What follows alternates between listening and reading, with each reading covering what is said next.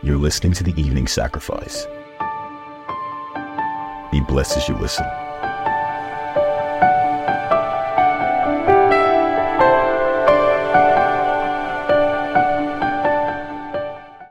Hallelujah. Father, we bless your name this evening. We thank you for another opportunity to be blessed by your word. Lord, we thank you for the riches that are in your word that are coming to us daily, Father. Thank you. In the name of Jesus, Father, we are grateful that we have ears to hear and we have eyes to see. And our hearts comprehend, O God. And with joy, we receive your counsel. In Jesus' name, amen. Hallelujah. Today we're starting from 1 Corinthians chapter 1, verse 26. And this is very, very, very instructive. I want you to open your heart and hear what the word of God is saying here. For you see your calling, brethren, now how that not many wise men after the flesh, not many mighty, not many noble are called. For you see your calling, brethren, how that not many wise men after the flesh, not many mighty, not many noble are called.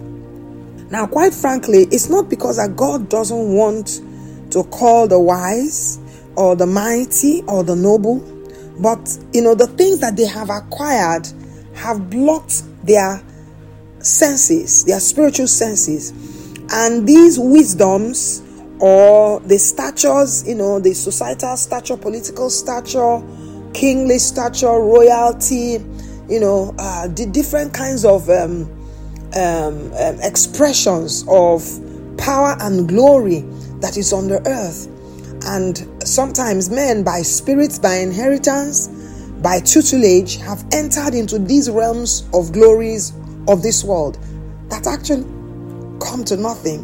And what Satan has done is that Satan has blinded their eyes because of the glory of these heights, financial powers, and a lot of times they do not attain to these things by themselves. They rely heavily on the platforms that Satan has provided. Sometimes men enter into covenants. Sometimes men join cults. Sometimes families are betrothed and married, permit me to use these words, to thrones of darkness to perpetuate their rulership on the earth. And they serve these altars of wickedness and altars of darkness and perform all kinds of sacrifices. Now, these things, men that come from these backgrounds and these roots struggle completely and totally with God. They are not able to give themselves to God. So, irrespective of the call of God, they can't answer. Hallelujah. Now, it doesn't mean that no rich man will come to answer to Jesus. It doesn't mean that no noble man will respond. But the Bible says that they are few. They are few. They are not many. Look at the story of Lazarus, or look at the story of Jesus and the rich young ruler. The rich young ruler came to Jesus. He wanted what Jesus had. He had seen that Jesus had life, but his riches hindered his entrance into the kingdom. Now, he wasn't the only rich man that followed Jesus. I dare say that some of the disciples had wealth. Because when Jesus said that it is difficult for a rich man to enter the kingdom, Peter responded and he said, Peter was like, then what about us? We've left everything that we have and we followed you. Which means they had substance, but they abandoned them and followed Jesus. Maybe their advantage was that they were not learned, but they had money. They were illiterate rich men. Maybe it's an advantage. Sometimes these disadvantages of life is an advantage to one in the realm of the spirit. Hallelujah.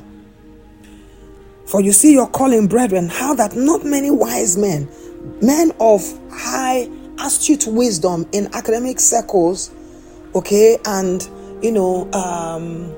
men that have been elevated in affairs of this world, political affairs, their wisdoms, their reasonings, it's hard. They can't respond to Jesus. Jesus sounds foolish. Eternal life sounds foolish. And yet it has pleased God that through the power of preaching, men will come to salvation. And any man that will not humble himself to accept the sacrifice of God on the cross in the person of our Lord Jesus Christ will not be saved. And unfortunately, God is not a respecter of persons. Every man's title, every man's acquisitions of glory and names ends only in this world. None of it goes beyond your sleeping moments. I'm telling you, once you close your eyes and you sleep, all that glory, all that name, all that whatever it is left, because you might never wake up. And when you wake up in the morning, it's by the grace and the mercy of God, who is extending our days on earth for the purpose of salvation. So if you are noble and you're hearing this message, if you are rich and you are hearing this message, if you are wise and you're hearing this message, I want to congratulate you first of all. Congratulations. You have escaped. However, it's not over until it is over. Guard your heart with the word of God. Guard your heart with the fear of God. Remain small in your own eyes. It is only when we are small in our own eyes that the enemy will not sweep us off in pride and make us think more highly of ourselves than we ought to. Hallelujah. Now, verse 27. But God has chosen the foolish things of the world to confound the wise. I tell you, God has chosen the foolish things of the world. Believe, only believe, to confound the wise. Hallelujah. And God has chosen the weak things of the world to confound the things which are mighty, and base things of the world and things which are despised God has chosen, yea, and things which are not, to bring to nothing things that are. These are deep words of power in the presence of God. And the man speaking these words was once a man of pedigree, a high pedigree, Paul. But the Bible says in the book of Philippians that he counted all of these things but dung for the excellency of the knowledge of Christ Jesus, his Lord. Hallelujah. Now men, his fellow men of status, kingly status, pharisaical status, none of them could condescend. None of them could believe what he was saying. None of them could hear him. I think it was Felix the governor, I can't remember, that told him, "Oh Paul, too much learning has made you mad. You are now crazy. Look at the kind of things you are saying." What was he saying? He was talking about salvation. He was talking about his encounter, how he encountered Jesus, the light, and all the things that happened to him, and how he wants all men saved. Hallelujah. Sometimes these men want to come to Jesus, but the shame of their positions hinder them. Praise the Lord. Verse 29 says that no flesh should glory in his presence. Yes, that is why God has made it this way. You can't come to God with your wisdom. You can't come to God with your power. If you're a governor, put your portfolio down. Come without a portfolio. If you are the wisest man on the earth, put your portfolio down. Come before the Lord Almighty, the one that made the heavens and the earth, without your wisdom. Because your wisdom, all the wisdoms of this world will come to nothing. The heaven and earth that we see today will be wiped off. Everything built on it will be burnt off. Men will be reduced to nothing on that day. And it's only what they brought into this world that they will stand with before God, their soul. And what have you invested your soul with? That soul that there is no investment of Christ will be cast away.